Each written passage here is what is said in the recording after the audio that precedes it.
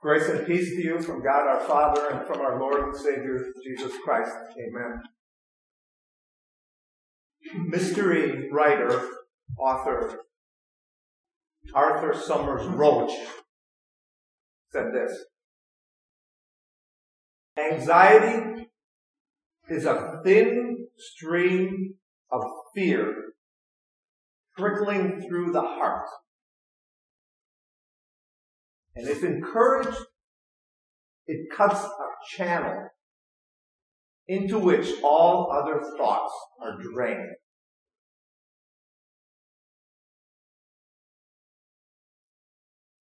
Again? Or no? You got it? Anxiety is a thin stream of fear running through the heart, trickling through the heart. If encouraged, cuts a channel into which all other thoughts are drained. I'm sure you know, doctors, physicians, medical experts, they all agree that stress and anxiety and worry lead to heart disease, diabetes, high blood pressure. I should say can lead to these. I mean, weakening of the immune system, difficulty in the digestive system, substance abuse, mental health problems, migraines. I guess the physical effects of worry, stress, none of them positive, but many of them are dangerous. And if the physical effects of worry are great and dangerous, how much more the spiritual effects, right? Even if they're less apparent. How many people here would say that worry affects you at times? Can we raise our hands? I don't know. I mean, it affects all of us to some degree. We worry, and Jesus speaks about it. He spoke about it in his famous Sermon on the Mount, and he speaks about it in the gospel reading for today that we just heard. Kind of a continuation of the lesson from last week, as I mentioned, where Jesus warned against greed, about putting such a value on earthly possessions and wealth. But now there's a progression, and Jesus wants to point us to the spiritual treasure that we have, to kind of go in hand, sort of as this antidote or this remedy against worry. But if you think about it, worry or stress or anxiety, we're not going to do this, but if I ask each of you to come up with a bit of a list of things that can cause us to worry, you think we could make a pretty decent list? The economy, the prices of things, maybe a little bit. We've got a little relief, but the future of our economy. War, now there's another thing to think about, and terror, closer to home. Social issues, moral issues, the direction of the world in general, of our country, of our community, how that's going to affect marriage and families. Sometimes when I think about, I have 2 grandchildren, and when I think about them, they're really small, but what's the world that they're going to be living in? What's it going to be like? Is it going to be easier for them than it has been? Or who knows? But there's no end. You let your mind go that way,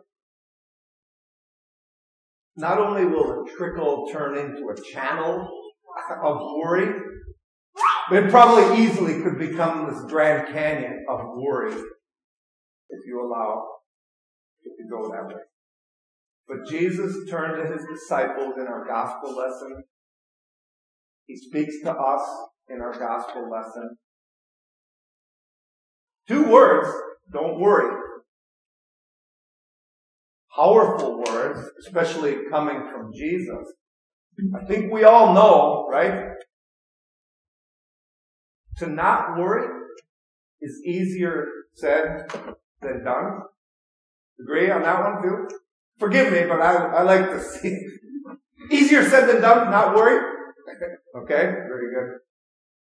But Jesus kind of speaks to us here, and there's two things. I just kind of want to give a little direction. There's two things going on here. Jesus is trying to do two things. I want to compare it to maybe a surgery. There are many different surgeries, but some of them are a removal, right? A removal of a tumor or a growth or something. And then there's other surgeries that are replacements, right? In Jesus' words that we just heard, both of those things are happening. Jesus looks to remove worry, but he looks to replace it with something else. Okay?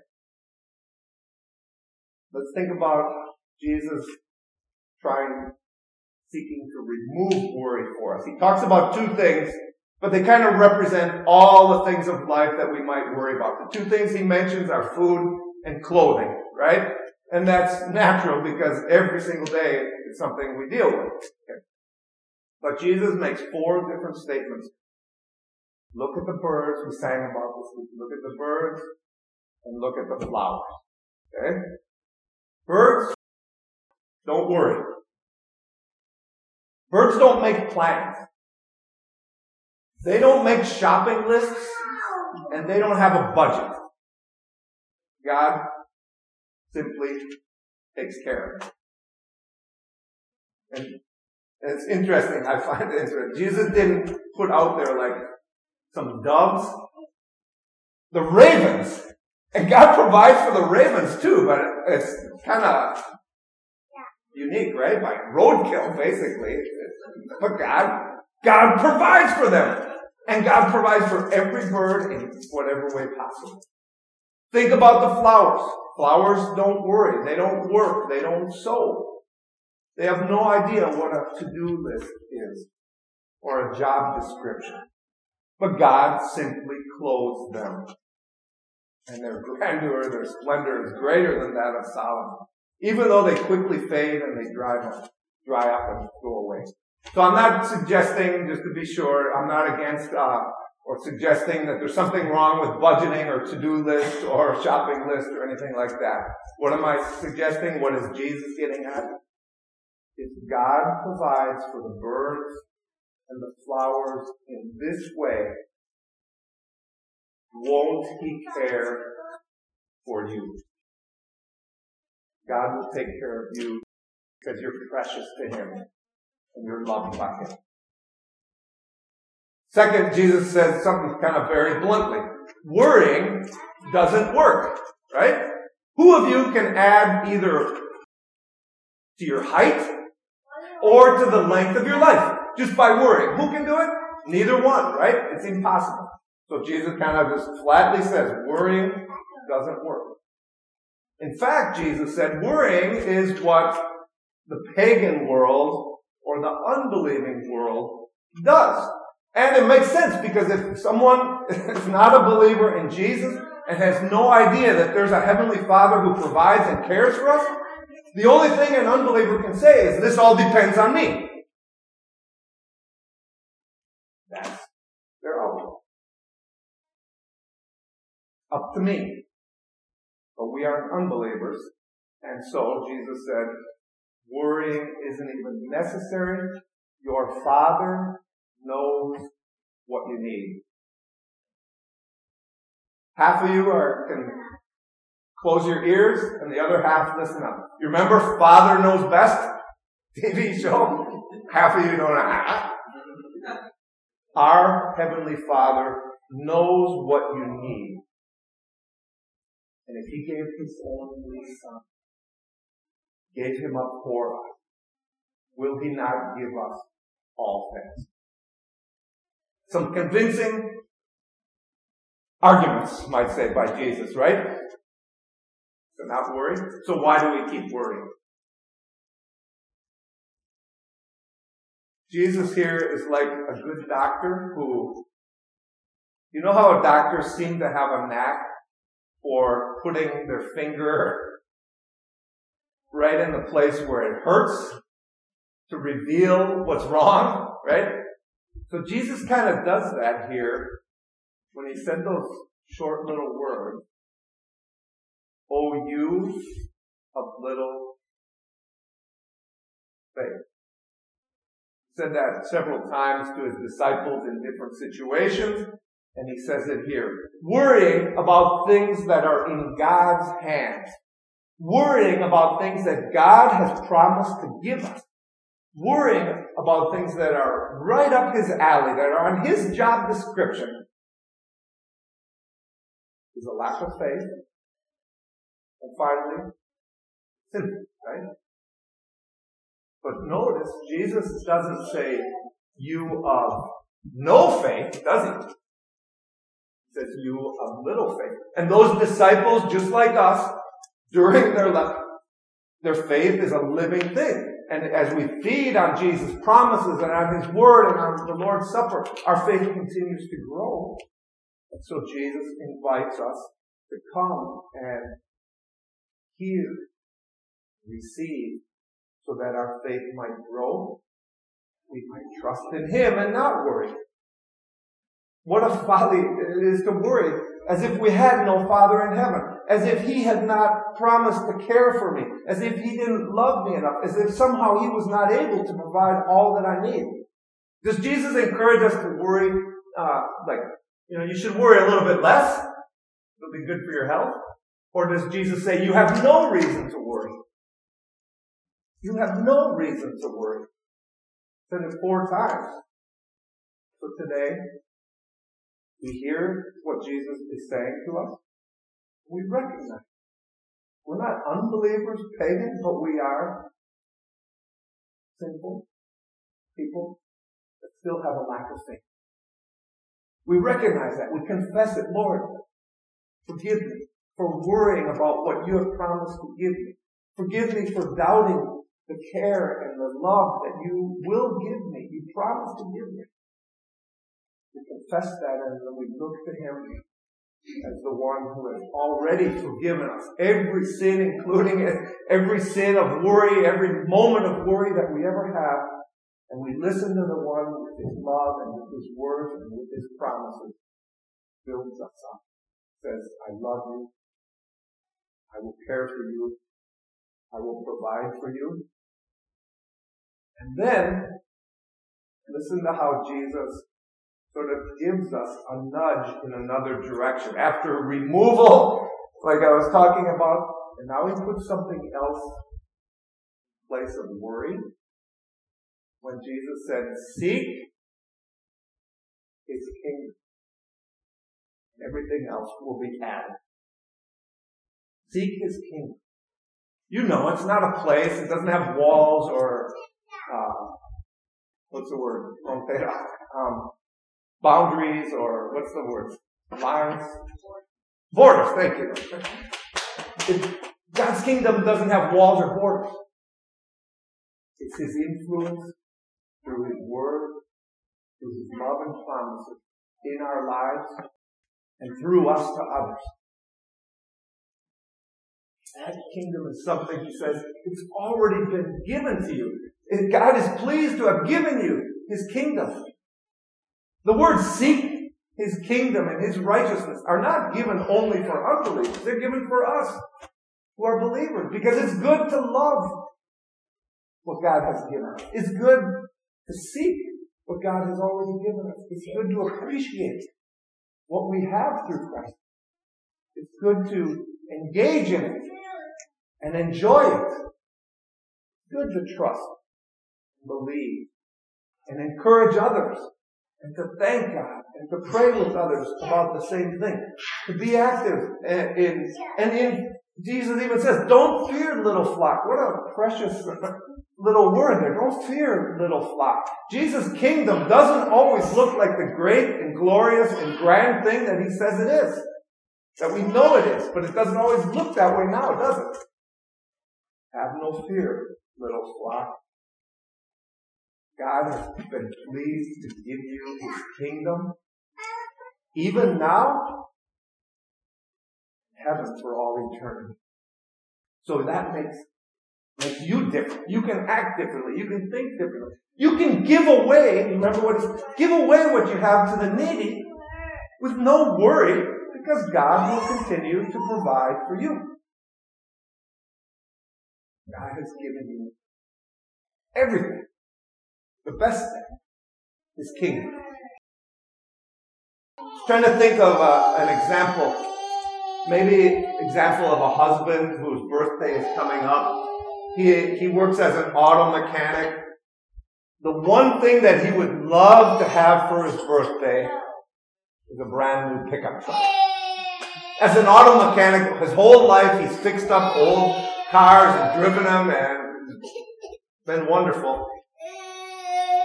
And he thinks it would be great to have a brand new pickup truck. And he thinks his wife has that in mind for his birthday. He's anticipating it, and he can't wait. And when that day comes, here comes his wife with this beautiful shirt and tie combination. It was really well-fitting, nice color, everything beautiful. And he smiles, right? But trying to hide what's really the disappointment inside of him, because he really wanted that truck, right? I wonder if sometimes these words can just go right over our head.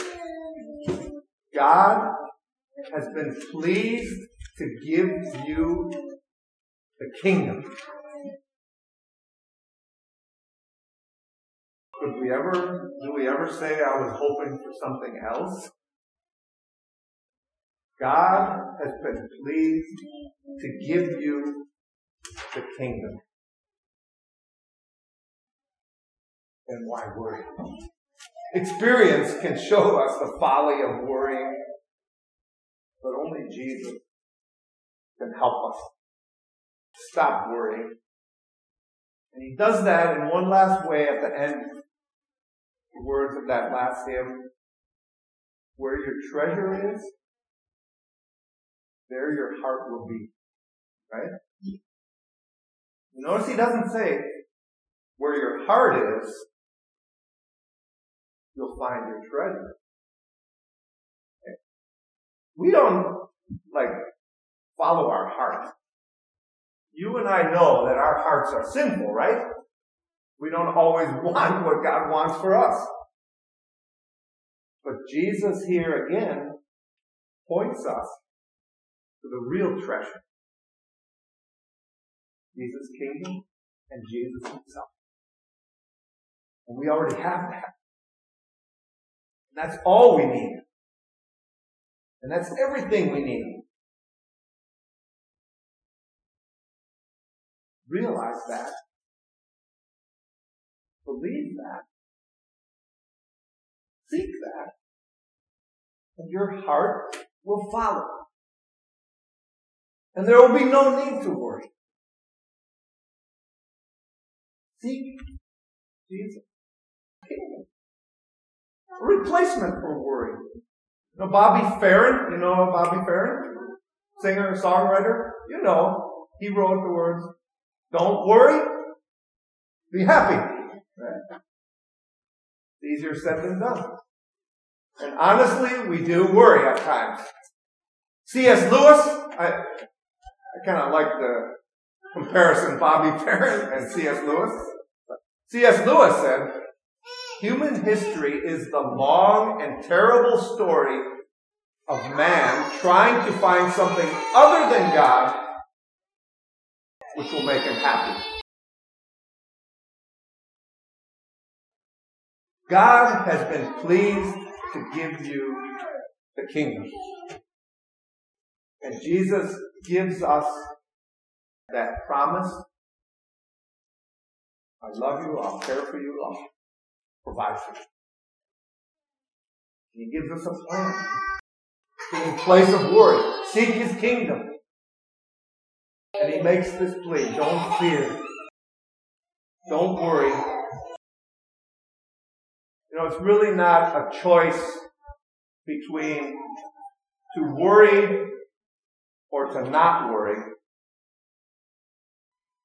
We really have the choice to worry or to trust our loving and all-powerful Savior. And so this morning, we ask Jesus, day by day, to remove our worry, to put in its place trust so that we can seek His kingdom day by day. Amen. May the peace of God that goes beyond all understanding keep your hearts and your minds through faith in Christ Jesus. Amen.